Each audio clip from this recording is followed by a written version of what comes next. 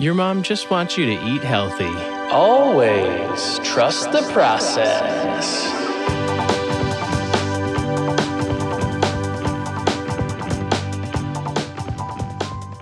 Welcome to Trust the Process, a podcast on entrepreneurship from MIT's Trust Center.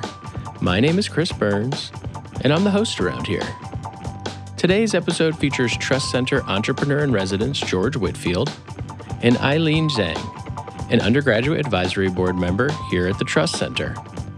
Our conversation covers resources for entrepreneurs at MIT, conquering imposter syndrome, and Eileen's experience growing up at her parents' Chinese restaurant in New Jersey. Orders up. So Eileen, could you tell us where are you from, where did you grow up, and how did you end up at MIT? Yes. So I'm originally from New Jersey, the northern part of New Jersey, a town called Parsippany, closer to New York City. My parents are both immigrants from China. I forget the year that they came, but I know that they met in North Carolina. And for them, they didn't know how to speak English. They didn't necessarily have a formal education experience. I think my dad attended high school and my mom only finished middle school. So coming here, it was definitely really hard for them to adjust. But I think they were able to adapt to coming here, and they kind of got into the restaurant industry business. They first started off working as busboys and then part-times, but eventually after they met, they decided to start a restaurant business together. It's based in New Jersey currently. I actually never thought that I would be going to MIT. It always seemed like a very big and scary place. And since I'm a first-generation student, the college application itself was kind of confusing.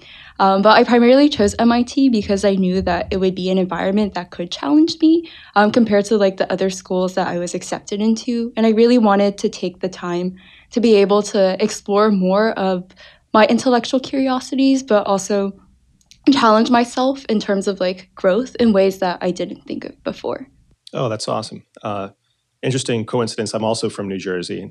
So, I think I saw very much similar perspective. I wanted to be challenged, and MIT clearly had so much to offer, and I didn't know what that was going to be, but imagined it was going to be worthwhile and a great journey, which it has been.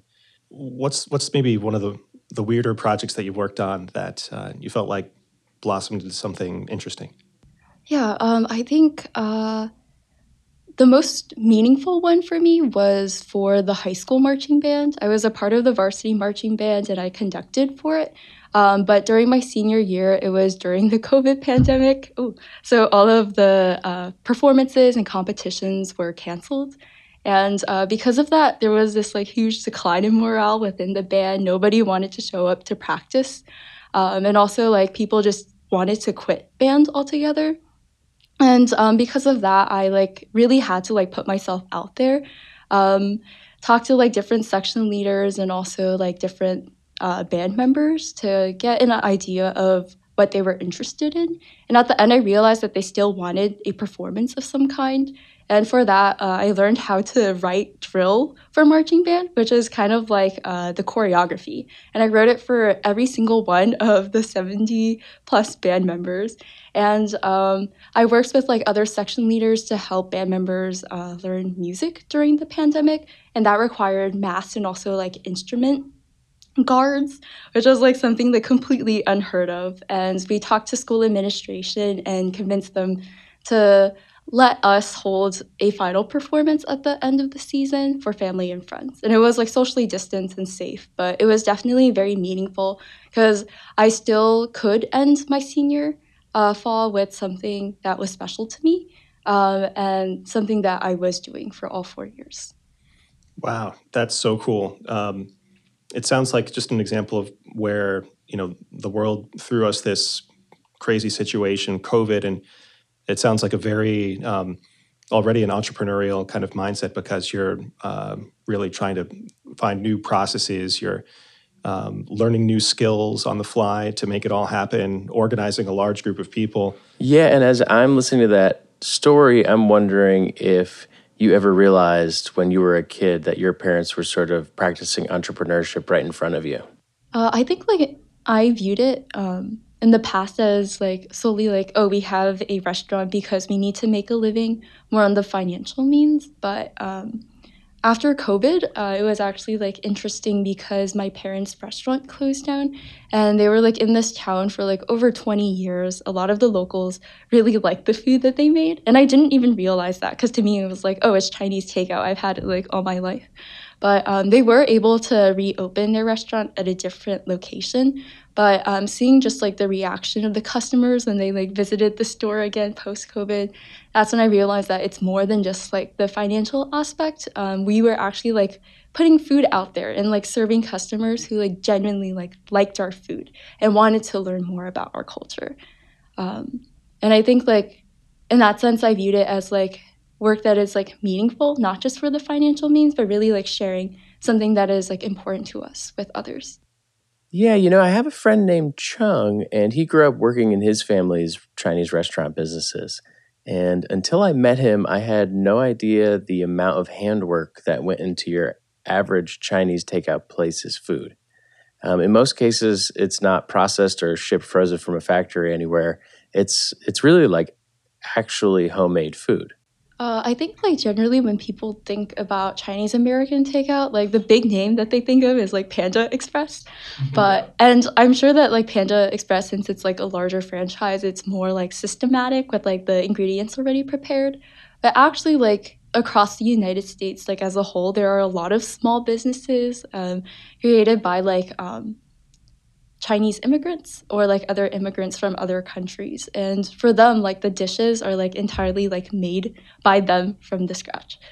So like for the current restaurant that my parents own, my dad created all of the recipes. So like you have generic dishes like chicken with broccoli or like General Tso's chicken or like crab rangoon, but it's like unique to our restaurant because we made the recipe ourselves.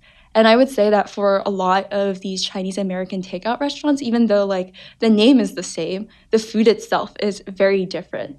Um, like here in Boston, I don't think there are a lot of Chinese takeout restaurants near campus. Yeah, I've noticed. But I've like had food that is somewhat similar to Chinese takeout, but it doesn't taste the same as the ones that my parents make. And I think that like is a testament to like just like the diversity of food overall that people don't necessarily always see. And I would say that yes, it's a lot of work to be able to like cook everything from scratch. But I think like a lot of these restaurants do learn how to be efficient. I've like helped my parents out in the restaurant in the past, and when I was helping out, they always told me like you need to think about like the smartest way to be able to do things. You can't just like sit there and wait for like the food to be ready. In that time period, you could be like perhaps like packaging like wonton chips or like looking at a different order, seeing where you can help out, and it's like everything that you like learn on the spot almost, and it kind of like becomes a fluid habit that you have. But yeah, I think like working in the restaurant industry overall is really hard, not just like on the customer service front, but also like just the actual like being able to put out the food front. And it definitely requires a lot of skill that is often overlooked. What are your parents' names? I could tell you their Chinese names. Sure. So my mom's name is Yun Yu Chen, and my dad's name is Yu Fu Zhang. And they have separate last names, but they are married. One of my favorite quotes from an Anthony Bourdain documentary is that all Chinese people are foodies. Does that ring true for you? Yeah, I would say that we're like really big on food. Like for every like family get together, there's always like a huge feast involved, whether that is hot pot or like maybe like a more Americanized Thanksgiving feast, or like other random things like a bake-off that my cousins and I would participate in. There's always food going around, and I think that like especially in the Fujianese culture, which is like the part of China that my family's from, we're not necessarily like very expressive in terms of like endearing words. Or love, and we're not necessarily like physically intimate as well. And it's really through food that we communicate like our love for one another and the community that we have. That's great. Does your mom always try and force you to eat fruit? Yes. Yeah. Anytime I go to my partner's house, I like have to refuse fruit over and over and over.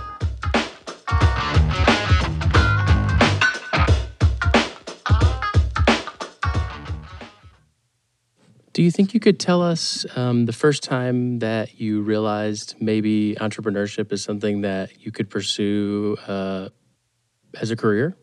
I think prior to uh, being at MIT, I didn't necessarily know what entrepreneurship was. Kind of with what I did for the marching band, I kind of just did it because I was interested in it. I thought it was a problem that I was passionate for fixing, and I worked with people to fix the problem. But coming here, I am able to learn more about entrepreneurship, what actually constitutes it, whether that is like the customer discovery phase or the primary market research phase, or even like the funding phase or the team building phases. And I think like being able to like put terms to like the actual process has kind of like helped broaden my understanding of entrepreneurship as a whole. And I generally don't like to think of me starting projects as entrepreneurship exactly, because I think I sometimes get intimidated by it, and sometimes the imposter syndrome kind of hits. I just do projects because it interests me, and I work with others who are also interested in it as well. It's amazing to me. Well, actually, I think what I can say is I've been there. Like I know what the imposter syndrome feels like as well, and it's something that I feel like is always a work in progress. You have to just keep remembering, like I'm here for a reason. I have a purpose, and stay focused on your vision, and believe that you can do this, whatever task you're setting your mind towards. How do you how do you counteract the imposter syndrome when it rises in a goal that you have or in the work that you're doing? Like what do you do when you start to feel that way? One thing that I recently started doing was actually journaling. I think journaling allows for you to be as authentic as possible and allows you to reflect on perhaps like not so kind things that you think of about yourself. And I think being able to do that has kind of helped me like identify whether or not I am feeling imposter syndrome at the moment, and that has kind of like helped me.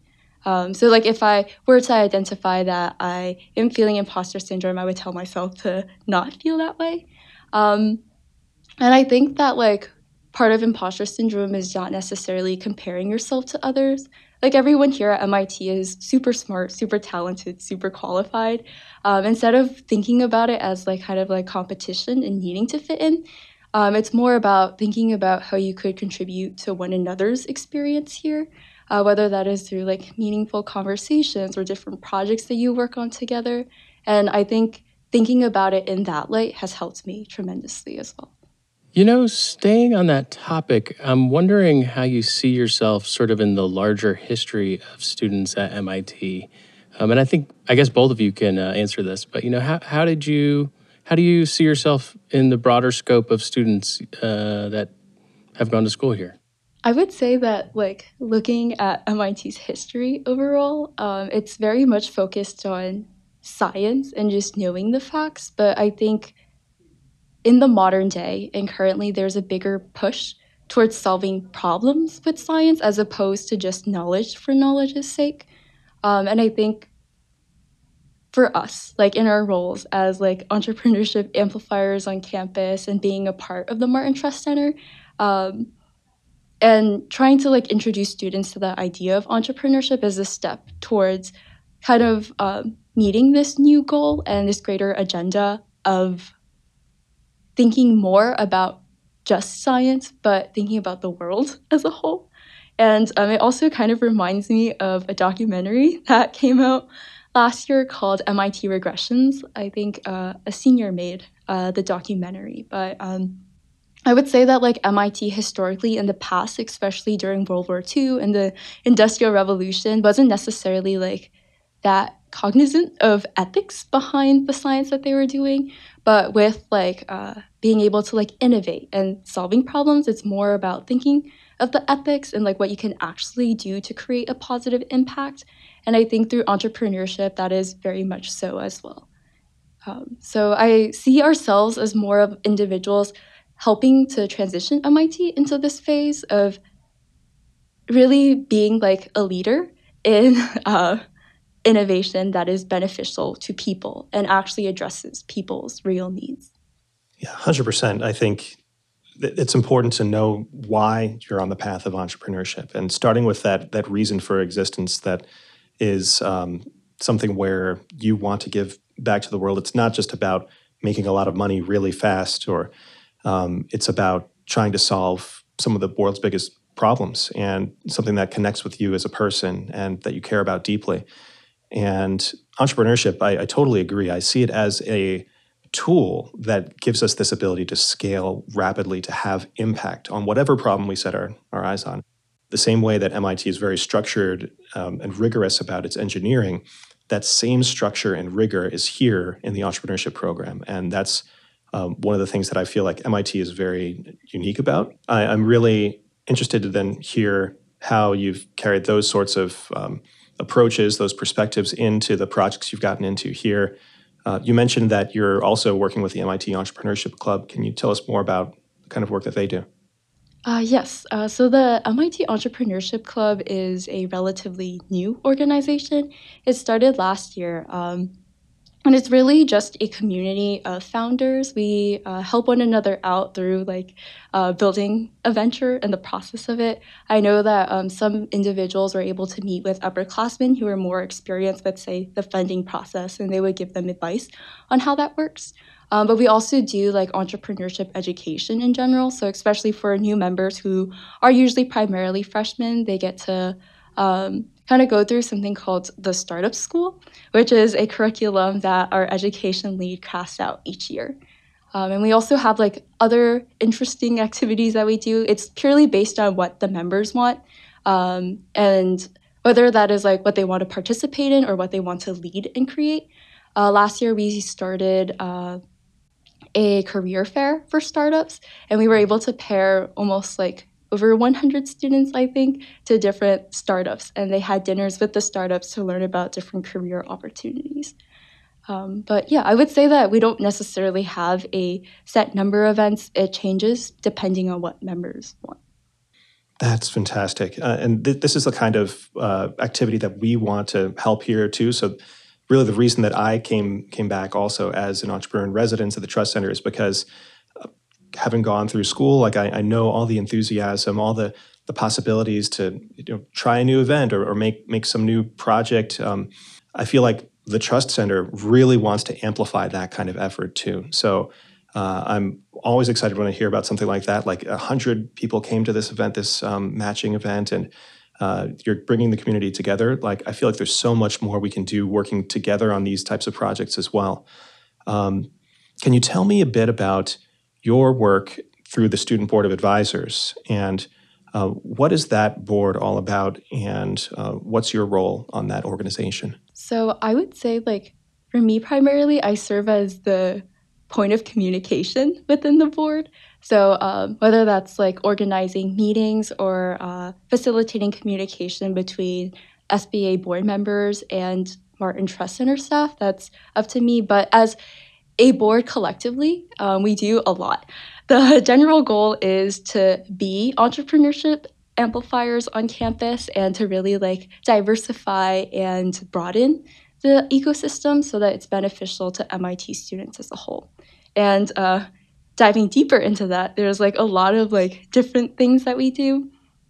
So one is that as entrepreneurship amplifiers and ambassadors, we kind of serve as a point of contact for other MIT students to go to. So if they have concerns about their entrepreneurship journeys or want to learn more, we're individuals who they could reach out to talk about it. And I actually scheduled a couple of meetings with freshmen this semester who were interested, and that was really meaningful to hear their perspective as well. We also are members of different types of entrepreneurship and business organizations on campus. So we kind of share our inputs based off of the experiences that we have with these different resources and groups. And collectively, we think about solutions as a whole for the entire entrepreneurship ecosystem. And we're constantly providing feedback for Martin Trust Center events. There's always new initiatives that we're taking, like the Entrepreneurship certificate that we recently created, and really just helping the Martin Trust Center share their resources with students and kind of going through this iterative process of constantly improving events and getting students to come to the Trust Center. Yeah, that feedback is so important. I think we're trying to serve the students as well, and to have your voice directly integrated with our plans and the future events and the programs that we're improving upon is vital. And it also feels really much like the MIT sort of mens and manus kind of hand in mind approach, because you're living life as a student, you're living life as an entrepreneur, and as you're getting involved in the entrepreneurship club, you're running events, and you're practicing that, but you're also thinking about how can we improve and thinking about the system and feeding back into that. The same way that I came here as an EIR, but I'm also working as an entrepreneur as well and trying to bring things from the field to improve the process as we all go forward together. So that's really essential, and it's so exciting to be able to work with people like you who are just so dedicated to making the experience awesome. I think there's so much that's going to come out of that for future generations of students. So it's fantastic. I think we could talk a bit more about the Student Board of Advisors. I know that the Student Board of Advisors has many different student groups that are on the board, all of whom are advising the Trust Center on how to better serve the students. Can you tell us more about what those groups are? There's quite a few organizations on the board. There's SBC, which is the Sloan Business Club. Particularly the entrepreneurship branch of Sloan Business Club is more involved with the SBA board. There's Entrepong, which is a club that specializes in playing table tennis, but through these informal connections built when playing table tennis, people are able to talk about their passions and what excites them. There's the MIT Entrepreneurship Club, which is the group that I'm a part of, which serves more as a community of founders with, again, not so centralized events, just random things that students are interested in. There's Start Labs, which is another entrepreneurship organization, and it specializes more in speaker events for entrepreneurship and ideation pitches specifically for students to exchange ideas.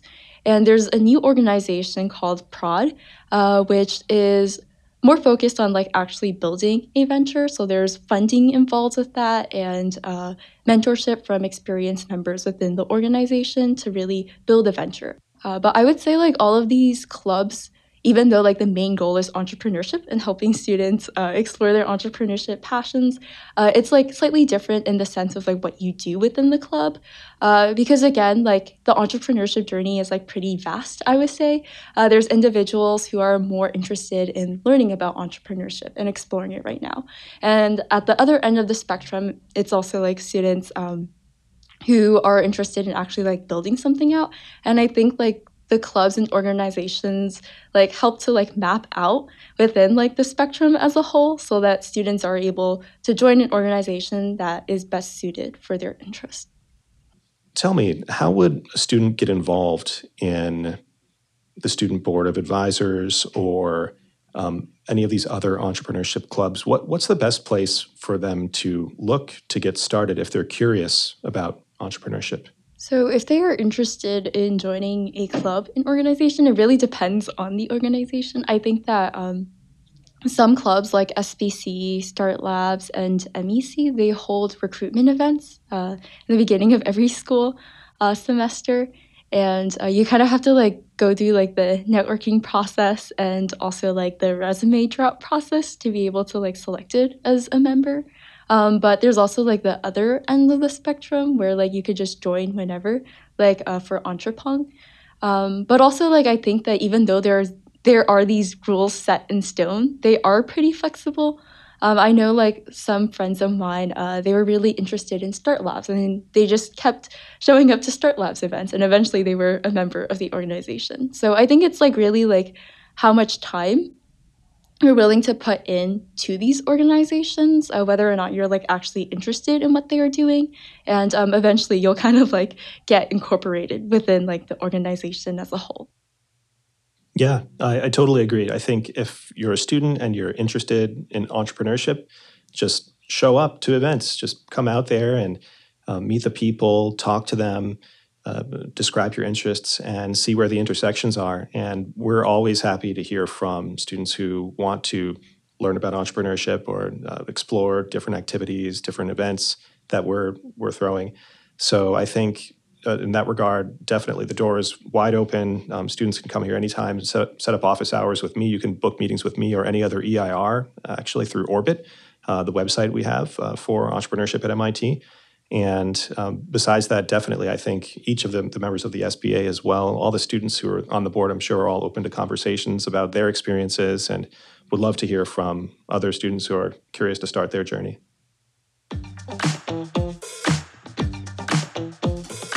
Well, that's it for another episode of Trust the Process. This has been a production of the Martin Trust Center for MIT Entrepreneurship, located in Cambridge, Massachusetts.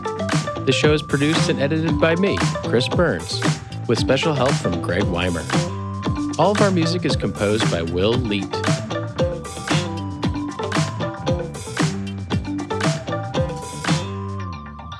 Come again soon.